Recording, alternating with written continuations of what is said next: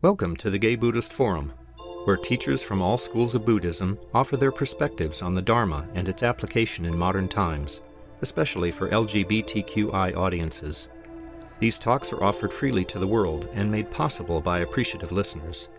If you would like to support our efforts to share the Dharma with underserved audiences, please visit gaybuddhist.org. There you can donate, find a list of upcoming speakers, or enjoy many hundreds of these recorded talks dating back to 1996. I think we'll go ahead and get started with introductions. Welcome back. As is our tradition, we generally go around the room and say our names. And one of the things I like to do when facilitating is to actually ask if people would like to share any word or phrase or theme that has been coming up for them in the last few days or weeks. And sometimes I think that we should put this together and write a poem every week. But so after you say your name, if you would like to share, please feel free to share that word or phrase. And if not, feel free to say pass. So my name is Peter Dell, and just this moment. Douglas, pass. Andre, hope. Charlie, joy. Rich, sky. Tom, equality. Cass, I'm grateful I'm not a turkey. I'm Chris, and I'll pass. Matt, I pass. Peter, introspection. Gary, fear. I'm Kay, pass. Jan, transition. I was asking if people would like to share their name and any phrase or word that's still coming up for them or pass. Timing is perfect. Laura, liberty. Leif, relax. Laura, peace. Mark, restless. John, community. Edward, compassion. Tim, pass. Elise, pass. And Jim, peace. And it's Tony, pass. Michael, impermanence. Paul, remedy. Howard, deport, movement. Aaron, acceptance and laughter. Kenneth, faith. Don, accepting uncertainty. George, compassion. Roy, balance. Pass. Adrian Tiller, self-acceptance. Paul Shepard, awareness. Scott Holloway, balance. Jerry, pass. Jerry, gratitude.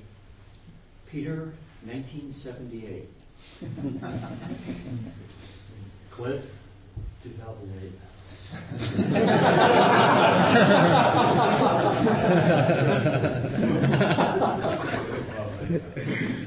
Brian, pass. Lee, I'm regretful that I've lost an opportunity for creating sympathetic joy because I'm not a turkey. Mark, pass. Just on collaboration. Will, renunciation. My name is Ray Dyer, gratitude. Leor, time. Tom, pass. Norman, pass. Jim, forgiveness. Did we miss anybody? Ösel, Mishblaki. And I'll ask Danny a little bit later, but if there are new people or people who have been away after long absence, if you can just raise your hand so we don't know. Great. All right. It is my sincere pleasure to introduce Ösel Jennings. And I'll read his introduction, and then we'll have about 40 minutes with Ösel, some time for questions. Ösel is a meditation master and healer, trained by several eminent masters from Tibet in the tantric traditions of yoga, philosophy, and contemplation, through which he specializes in the teachings and transmission of the lineages of Buddha. You might have to help me with this, Ösel, but Padmasambhava. yes. Padmasambhava. Thank you, Padmasambhava. And the Lotus Speech Mandala. He currently studies universal wisdom, soul transformation, and the ascension process with Qigong Grandmaster Li Tian Chen of Dharma, who is the founder of the Tiangong International Foundation located in Berkeley. He has fulfilled his aspiration in life to own a taco stand in the San Francisco Bay Area while being happily married to a beautiful Chinese woman who is secretly a mirthful Scottish witch. Ösel's passion in life comes from the desireless lotus of primordial purity, the fundamental nature of all beings and all things, which he hopes to share with you today. It's really an honor to be here with all of you. I enjoyed my time here on our last meeting. I learned a lot about myself and all of you. And the one thing that really stuck out for me was the sense of community. And so that provided me with a lot of faith and inspiration and confidence to be able to communicate on the theme of what it means to be our own best friend. Can everyone hear me? I need to amplify a little bit. Yeah. So last time we talked about what it means to be your own best friend, or using the Dharma, the application of the Dharma to discover what it means to be our own best friend. That is fundamentally what the Dharma is. It is a means to discover the truth of who you are and where that resides, which is in our own hearts. And practically speaking, we're all here because we want to be happy. We're all here because we need healing in life. And that's the fundamental level of human existence.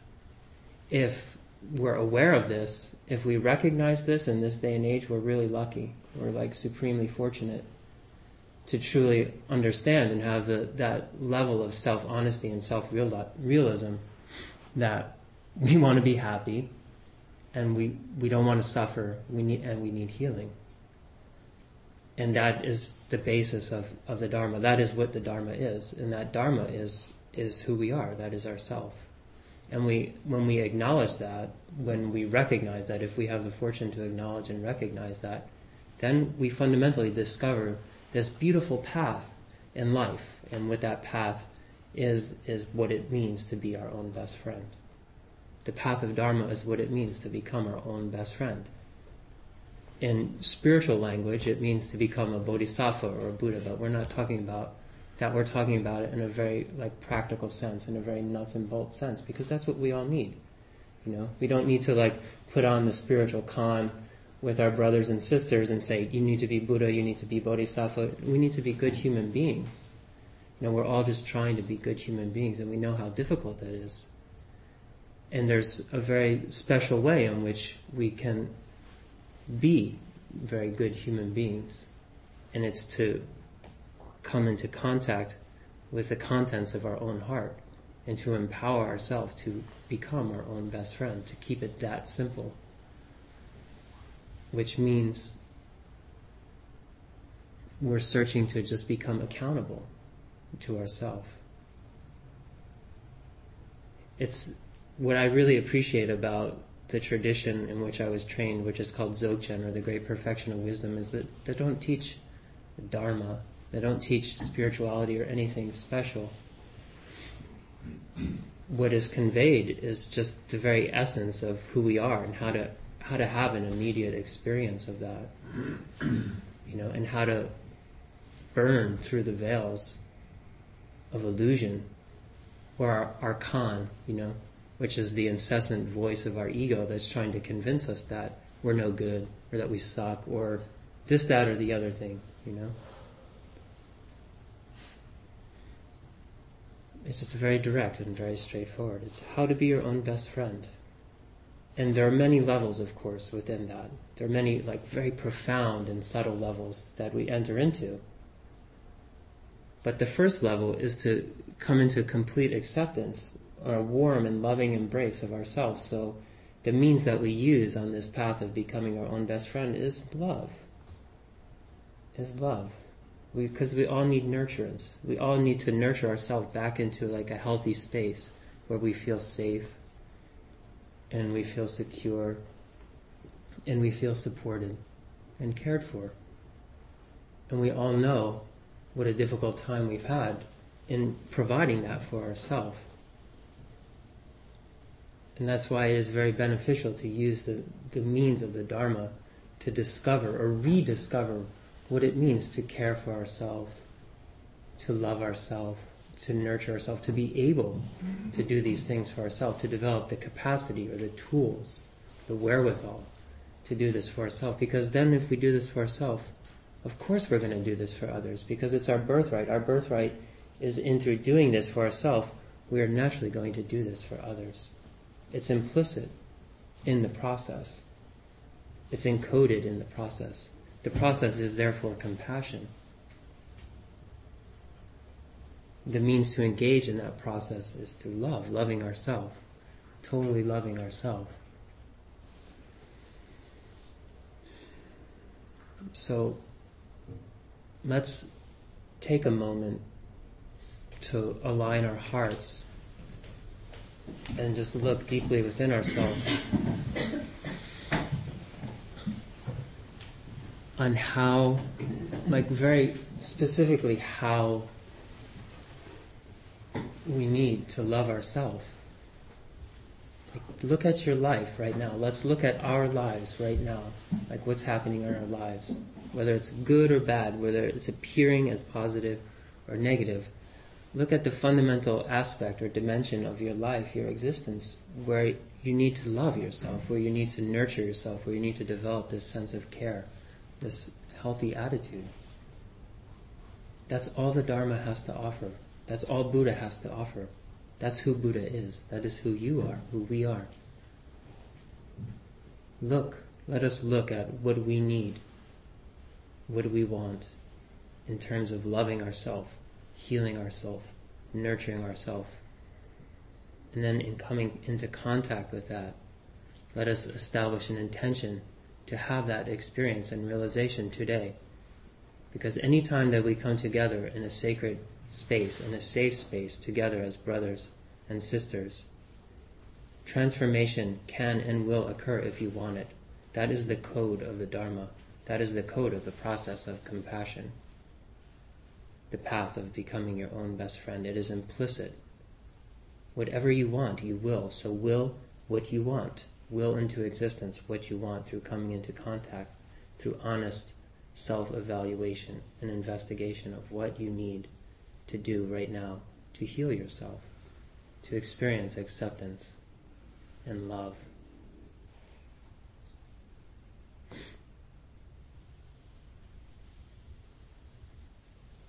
Firmly establish your intention to manifest your will for the sake of compassion and love.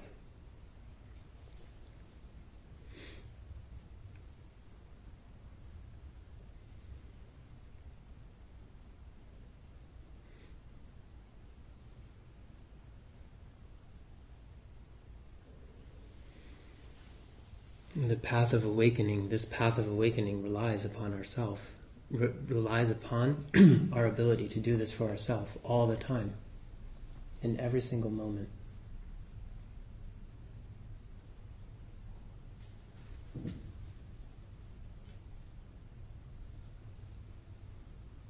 Open your heart to yourself.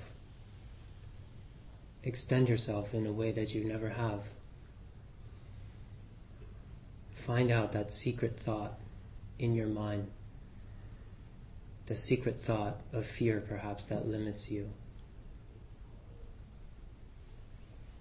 or the very obvious guilt and shame that you carry for whatever reason, and give yourself permission to put that down completely, to let it go, because that is only the voice of ego.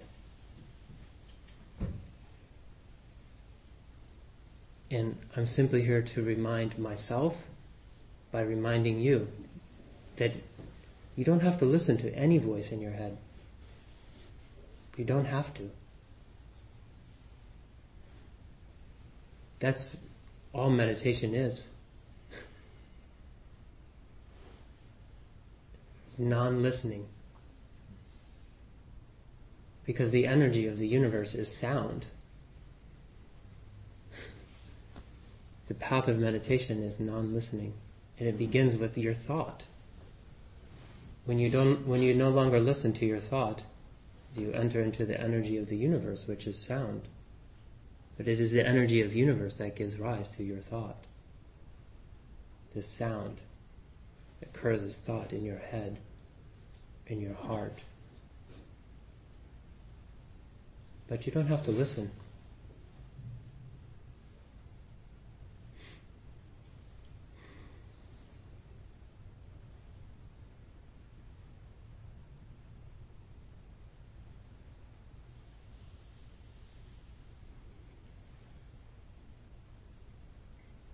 When we can engage in non-listening, then everything that appears and seems to occur within the context of our lives becomes very interesting.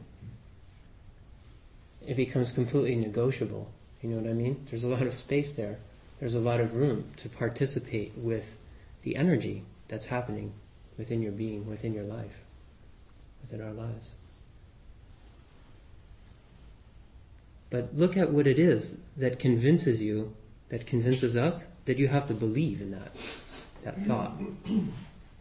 What is the mechanism inside that's causing you to believe in the reality of your thought?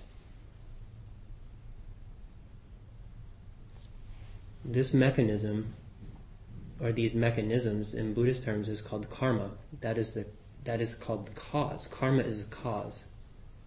The suffering we experience is not karma. It is the condition that karma creates for us. Look at the mechanism, these mechanisms that cause you to believe in the reality of your thinking, whether positive or negative, that then create the conditions of your existence that either produce temporal happiness or temporal suffering. What are these mechanisms? Anger, desire, ignorance. And what holds those three things together is fear.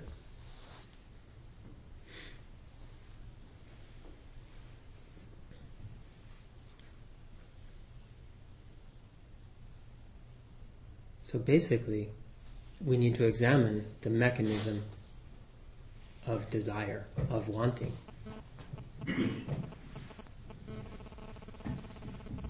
Because it is wanting that keeps us going. It's wanting that brought us here today. Some want is very useful, right? Some desire is very useful, and some want is not useful. All we have to do is find out what is useful and what isn't, what serves and what doesn't.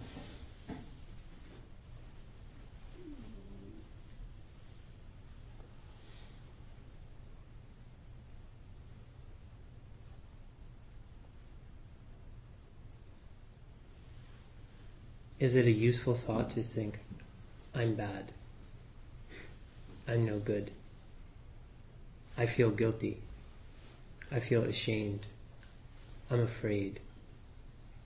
These are all just thoughts. These are all just experiences. Is it useful to believe in those? This is the power that we have. This is about self-empowerment, not self-entitlement. It's about self-empowerment. This empowerment is releasing yourself from believing in anything whatsoever about who we think we are. This is free will. We have free will, but I think we don't exactly know how to use it. We use it in a distorted sense or a corrupted sense because we think because whatever we think, we can have, or we can do, or we can say, or we have permission to be. But is that useful? Does it serve? Does it empower the eradication of those karmic mechanisms, the unraveling of those mechanisms, the dismantling of those mechanisms?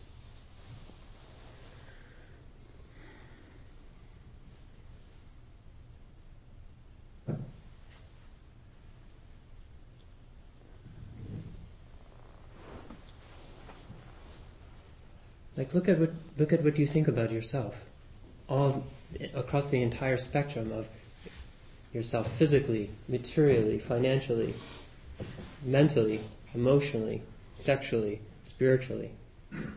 Look at all the ways in which we uphold an identity all the different ways in which we think about ourselves.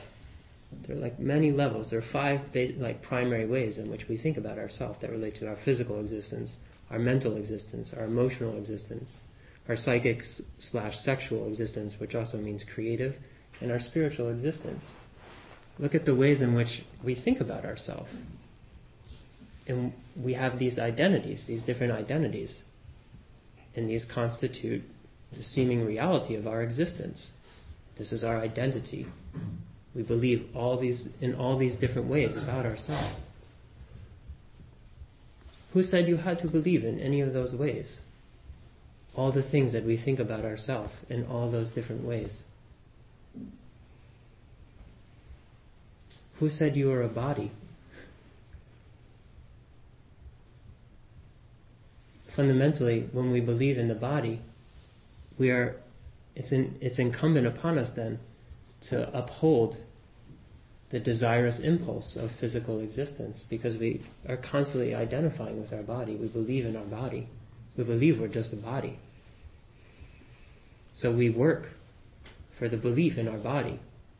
Our whole life is largely spent supporting the existence of this belief in the body. But it's just an idea. The belief in the body is just an idea. If you can pass through the idea, you can see the fundamental nature of the body, which is emptiness. There's no body, just as there's no mind.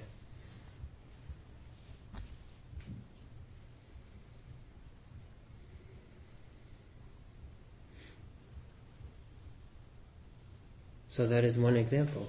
We constantly are supporting and validating the belief in the existence of ourself as a body, and from there, all the other beliefs about ourselves spring. In our thoughts, in our feelings, in our physical reality that we create around us,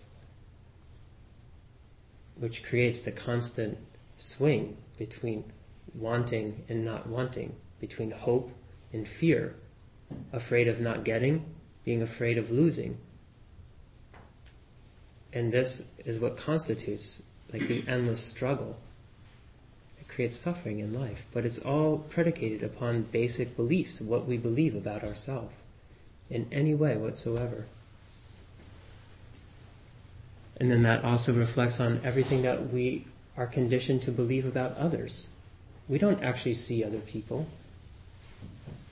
We might not even actually love other people. What we think we love or what we think we hate are ideas, our own ideas reflected in other people.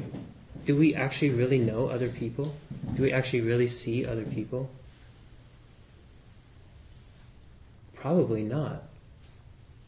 That's why, like Buddhism or other spiritual paths, teach compassion, like having compassion and engaging with compassion in other people's suffering, because it brings us into an immediate experience of who another person actually is. And the same is true, with the world in general. We don't see the world. We don't see reality. We see our thoughts. We see our ideas about what we want,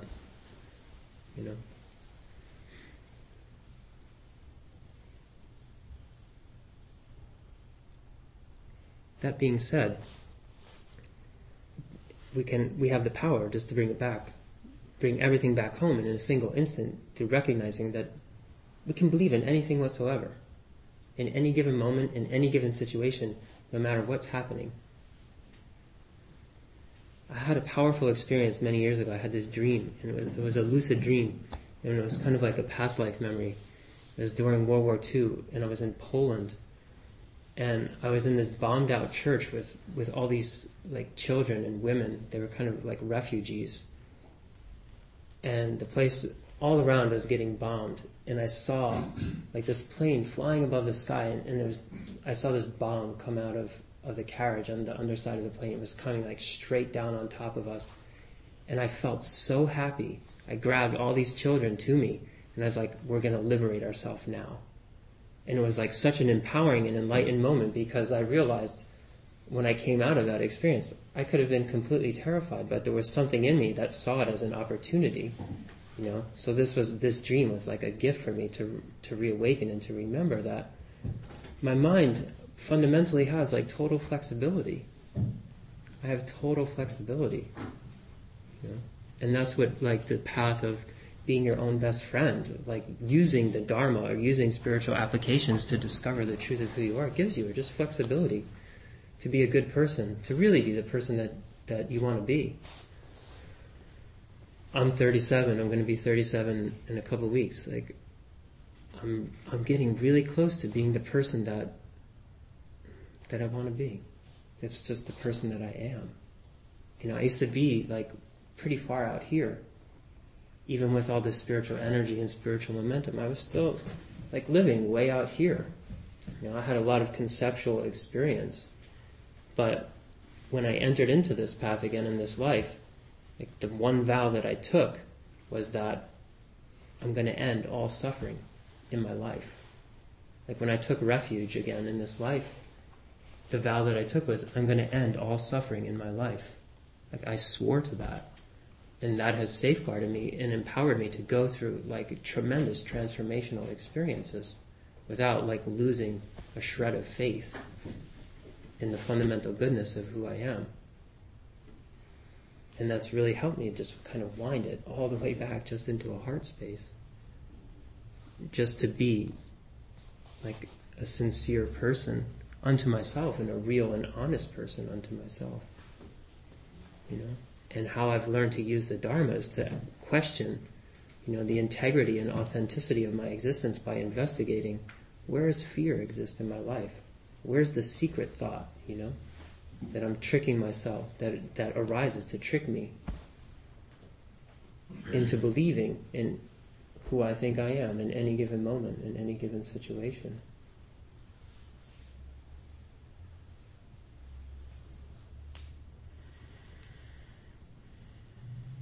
Like this path of love and this path of compassion it's not like a wishy-washy thing. It's not a soft kind of like undertaking that allows us to assuage like our feelings of insufficiency or insignificance. It's ruthless because it's the love that destroys your pride.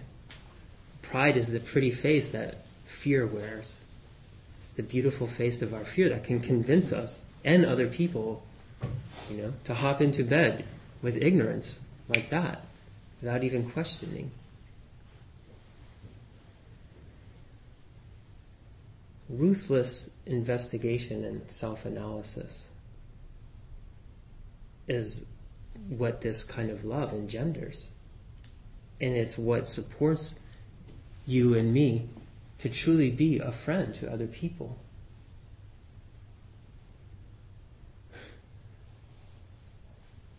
Like, think about how much like suffering you tolerate in other people because we're afraid of our own.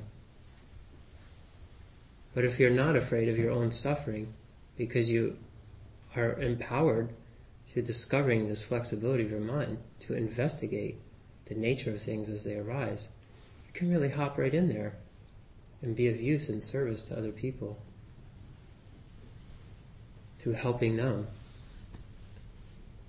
and their con spoil their game.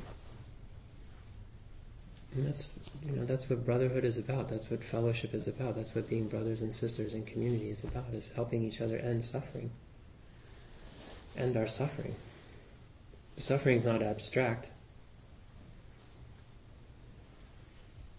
It's also not real. But how we discover that is through learning, training ourselves not to believe in what we think about anything. But then we might ask, well, then how do I function if I don't believe in what I think? That's a very good question. You know, that's a really good question. And that's like what the path of meditation empowers us to do, is live in the reality constantly of that question. But we don't want to live in the reality of that question, do we? We want to live in the reality of the answer. and be the one who has the answer and therefore be right. That's where rightness is. Like the person who like wants to be right, who wants to have it all figured out, is the person who doesn't want to live in the path of the question, who doesn't want to question their own thinking, who prefers suffering over the experience of liberation. Why? Because we don't know what liberation means anymore. We've forgotten.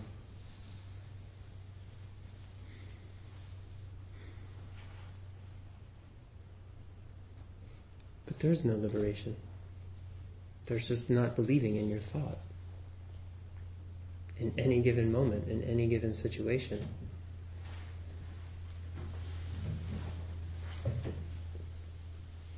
And having that kind of flexibility empowers your energy to refine itself and to purify itself and spontaneously arise into the open dimension of space where you can perceive the Buddha body of reality. It's here.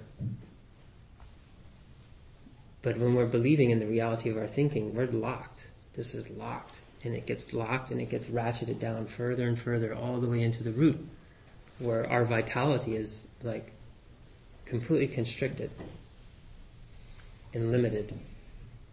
And we have this one-track mind that thinks I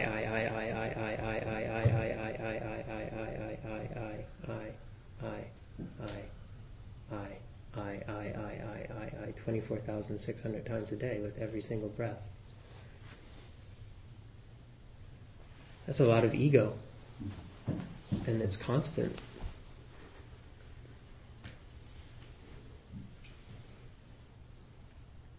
I know firsthand.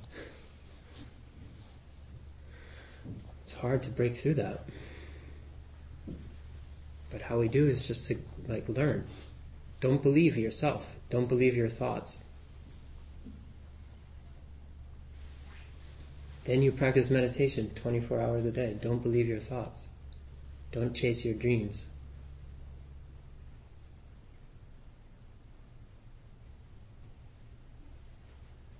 Spoil your own game.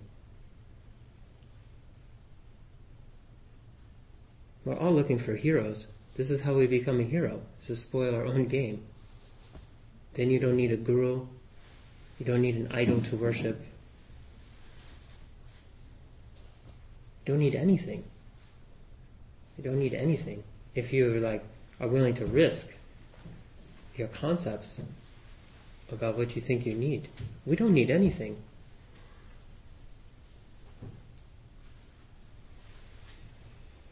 That's real love. Not needing anything, that's real love. We don't need anything. But we're looking all the time. We're always looking for something.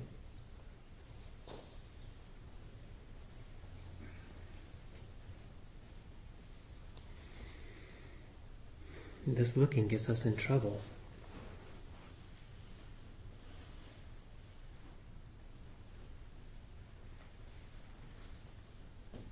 The trouble is just this self-existent angst that exists, Like this little splinter in our mind. It's always there, you can feel it. It just will not let you rest. We want to rest. We need to rest. When we can come to a place of rest, then we'll experience happiness and healing and joy.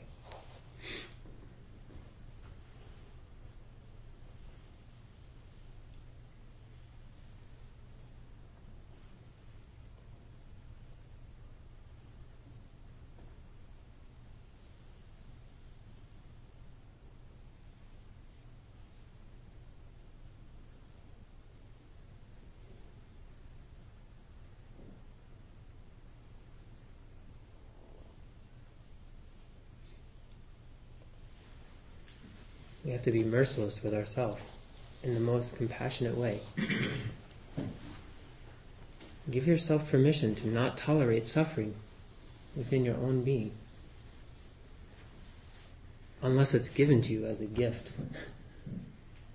from God or from Buddha to really purify and break through the seed of death that exists inside of you. then take that suffering totally. Otherwise, do yourself a favor in the world and just stop believing in suffering. Then you'll have relaxation.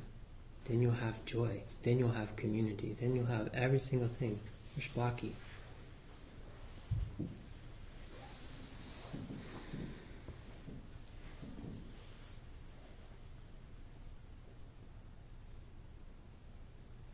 Buddhist teaching is predicated upon wisdom.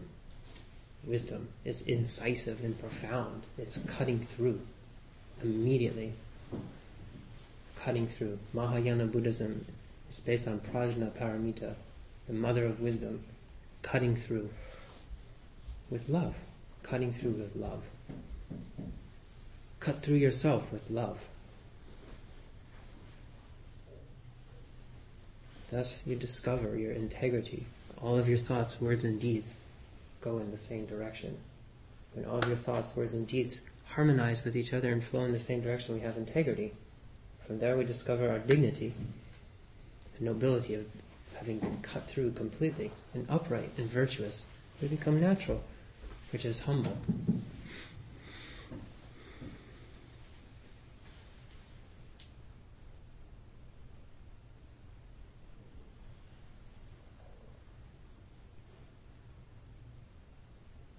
This is really kind. It's really kind with yourself. It's really how to be kind with yourself. It's to cut through.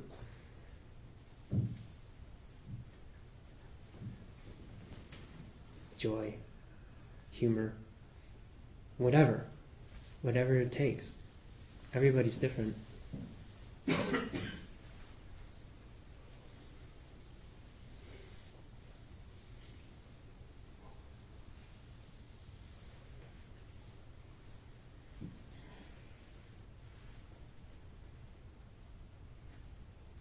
Like, we all want happiness. But what do we do about that? What do we do about wanting happiness? We try to get something.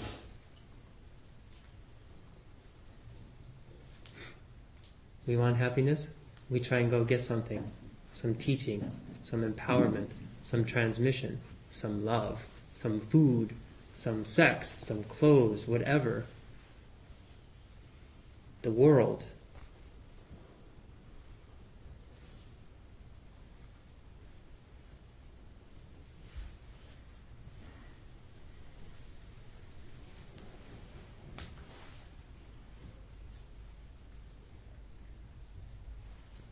Instead, find your suffering. Find your ego. Find your pain. Find your fear. Look at the embarrassment of your desire and how it rules you, and how much shame and guilt that produces inside of you.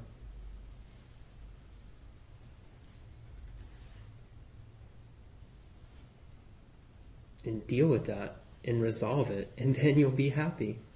Not happiness, just happy. Happy. Fundamentally, because that's who you are, but that's what's buried inside all the bullshit.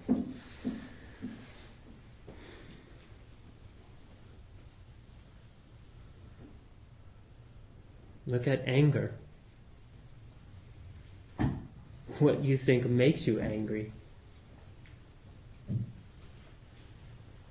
And that's how our ego ridicules us. The desire of our ego embarrasses us. The anger of ego ridicules us. Your anger ridicules you. Look at the anger, how anger ridicules you. Ha ha ha. That hurts a lot. Inside there is happiness.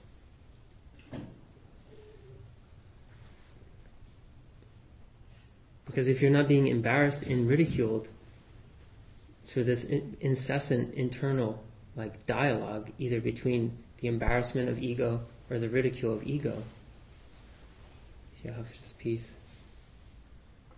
And then the frustration of ignorance, of ignoring the truth of who you are, which is what gives rise to the belief, the desire to believe in thought.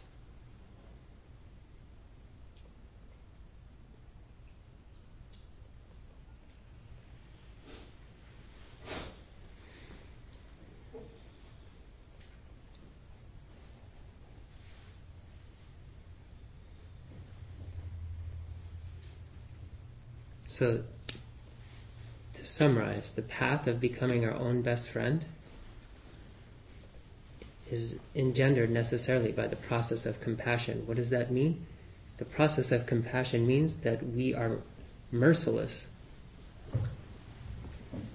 in this love that destroys our pride, which is the love that is ruthless in tracking down desire, anger, and ignorance, wherein true and lasting happiness and enlightenment reside.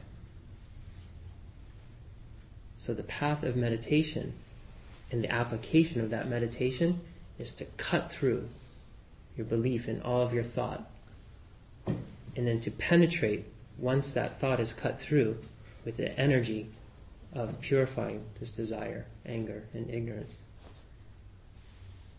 It's very simple, very direct. There's two paths: calm abiding and penetrating insight. It's called shamatha and vipassana meditation. These two things are flip sides of the same coin. How we use those is to, one, not believe in our thought. That's calm abiding. Penetrating insight is to totally go after desire, anger, and ignorance. The twofold path of meditation is the method of wisdom and compassion, the two wings that give flight to Buddha's teaching. How you use them: don't believe in your thought. Automatically, that's calm abiding meditation. Chasing down desire, anger, and ignorance as it exists in you. Not abstract, but seeing actually how that exists in you and unraveling those karmic mechanisms is the path of insight. Those two paths combined are what give rise to lasting happiness, i.e. enlightenment. And there are many levels of enlightenment. Don't believe in your thought. Purify anger, desire, and ignorance. And you have it all. You are the path. You are the path. So, walk it. Thank you. We have a few minutes for questions.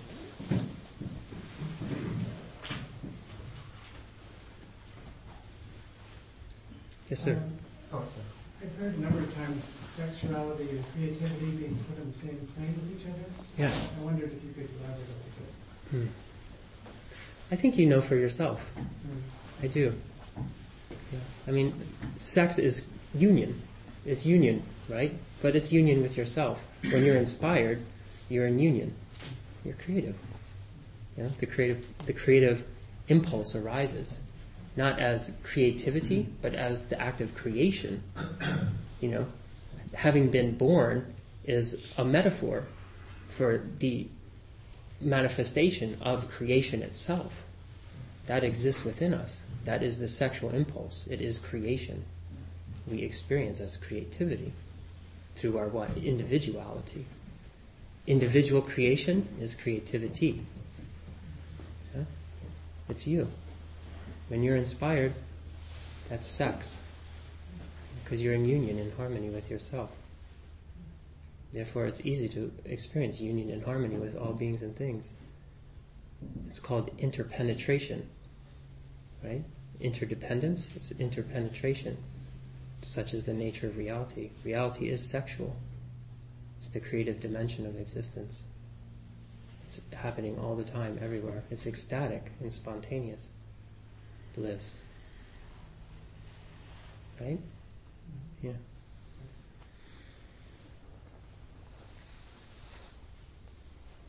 Yes. Oh, you were talking about the ego, and the thought kept coming to me that when we talk about egotism, we're talking about usually about puffing ourselves up and being proud, but it seems to me, in my experience, what the ego actually does is spend a lot of time criticizing and putting one down, and I just wonder if you have any thoughts about what its strategy is, or is that how it keeps us enthralled? That's the key word, strategy. Because strategy is always like a multifold process. There's a strategy. You know, there's a plan and then there's a backup plan. Like ego is like the chief strategizer, you know, because it's going to set you up here, but it's always got something down under here, you know. It's going to let you get really high only so that it can chop you down and watch you fall. So of course it's going to puff you up just so that it can pop your balloon, burst your bubble, you know. That's ego's game. It's the spoiler. So, you know, our role, our job is to spoil the spoiler. It's hard because there's so many tricks of ego's imagination. It's conjured up this whole beautiful world of illusion and convinced us that it is beautiful, right? So we consume our own consumption in that way. Therefore, you have to watch. Your job is to like parse all of your identity constructs and look through the entire spectrum of ego identity and how it creates itself and maintains its existence. It's called reality mapping. It's an arduous process, but it's so worthwhile because you get to see all the subtle tricks, you know, of ego and how it cons you into believing in I. And look at all the different I's you are. Just look at all the different I's you are. Then you'll see all the different ways in which ego sets you or other people up. And it will help you negotiate more.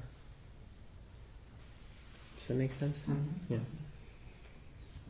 Ego is never just one thing. It's encoded. It's dualistic, right?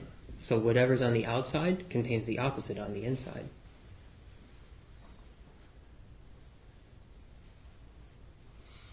That's why Buddha teaches on impermanence. Because that just shows you, like the dualistic nature of the egoistic phenomena, it cannot last. Because it's encoded with opposites. With its own undoing. So therefore Buddha teaches on impermanence so you don't believe in your thought. That the teaching of impermanence is not abstract. It's not something that Buddha thought up. It's like how ego operates and functions. So, I have a question myself, yes, which sir. is, I really like this idea of the two types of meditation. And yeah.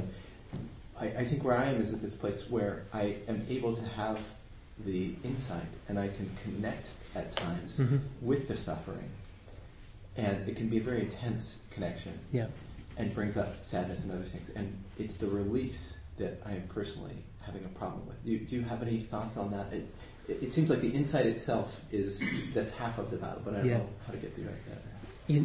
For you need to stabilize in the quiescent aspect of just not believing in thought, like condition yourself to not believe in that thought and to be able to you need to give yourself more hang time in the empty space, right? So that when you get into the penetrative space and you're able to get into the suffering, there's a lot of room to breathe. Because when you get down in there, it's suffocating.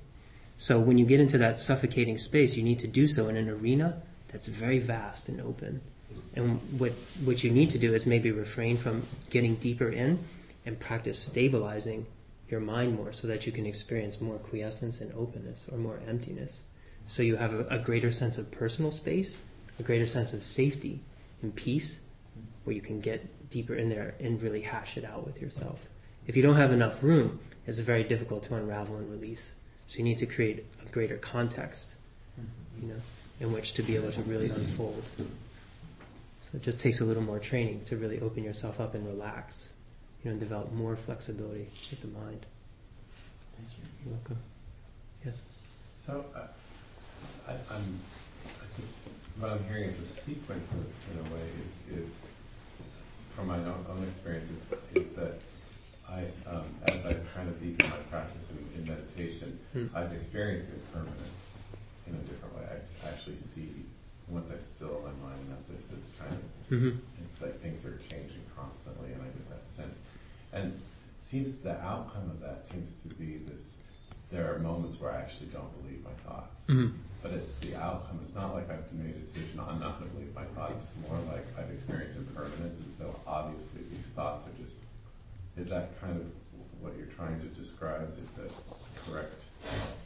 Well, there's active meditation, and there's meditation, and then there's post-meditation. Okay. So what you're describing is like the meditation experience. In the post-meditation experience, it is being more consciously aware of it's being more proactive with not believing, but not saying, I'm not believing in my thought because that's another thought. Yeah, right? And that's that's a subtle overlay. So, I mean, what you're experiencing is what happens naturally when you have the space to just abide and observe what's happening within you. How you integrate that into your daily life is a little bit different. There's a different dynamic at work there. So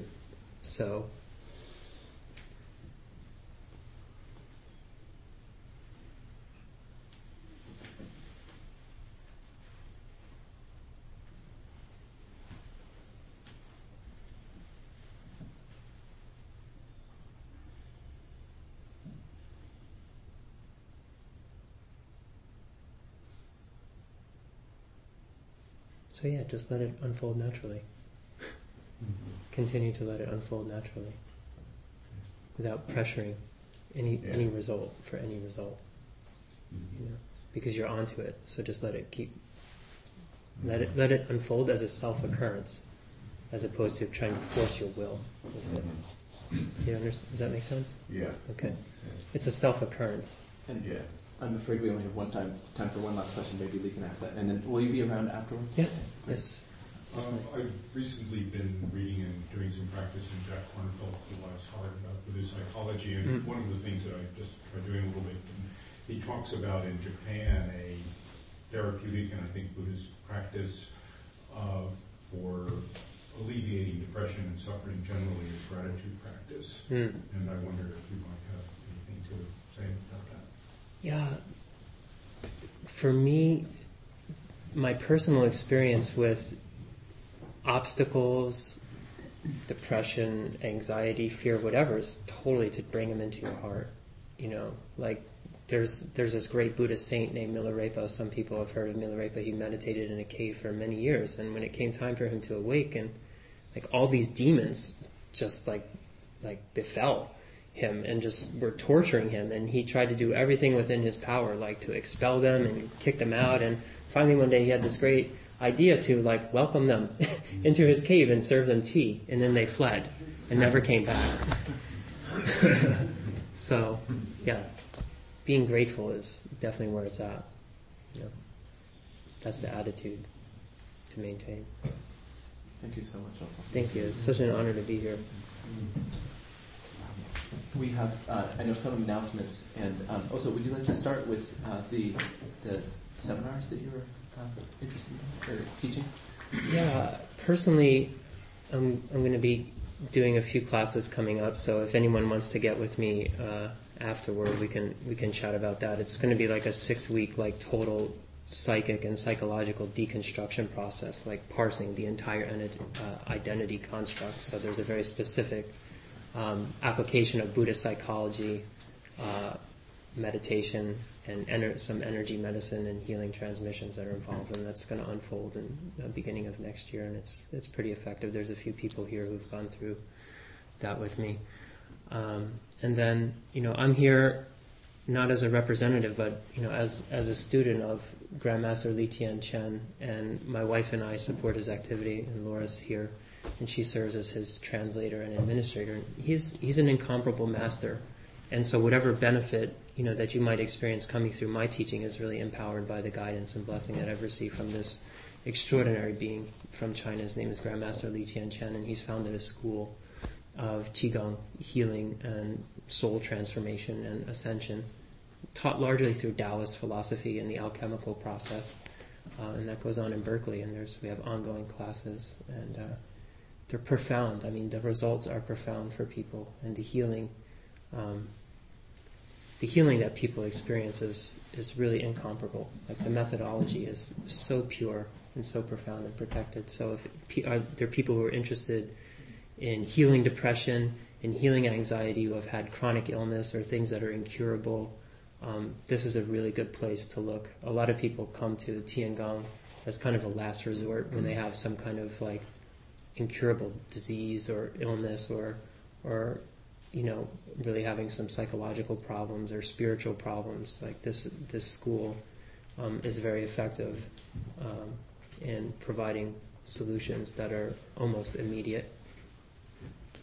So I can happily share some information with you about this school. It's called Tiangong International Foundation, and it's in Berkeley. And their class is ongoing. And Grandmaster happens to be in the States right now teaching, so it could be quite effective for some of you. Thank you so much. Yeah, thank you. Thank you for listening to the Gay Buddhist Forum. If you would like to hear several new talks per month and be notified of upcoming speakers so you can participate live, please subscribe to this podcast, like us on Facebook, and join our mailing list by visiting gaybuddhist.org.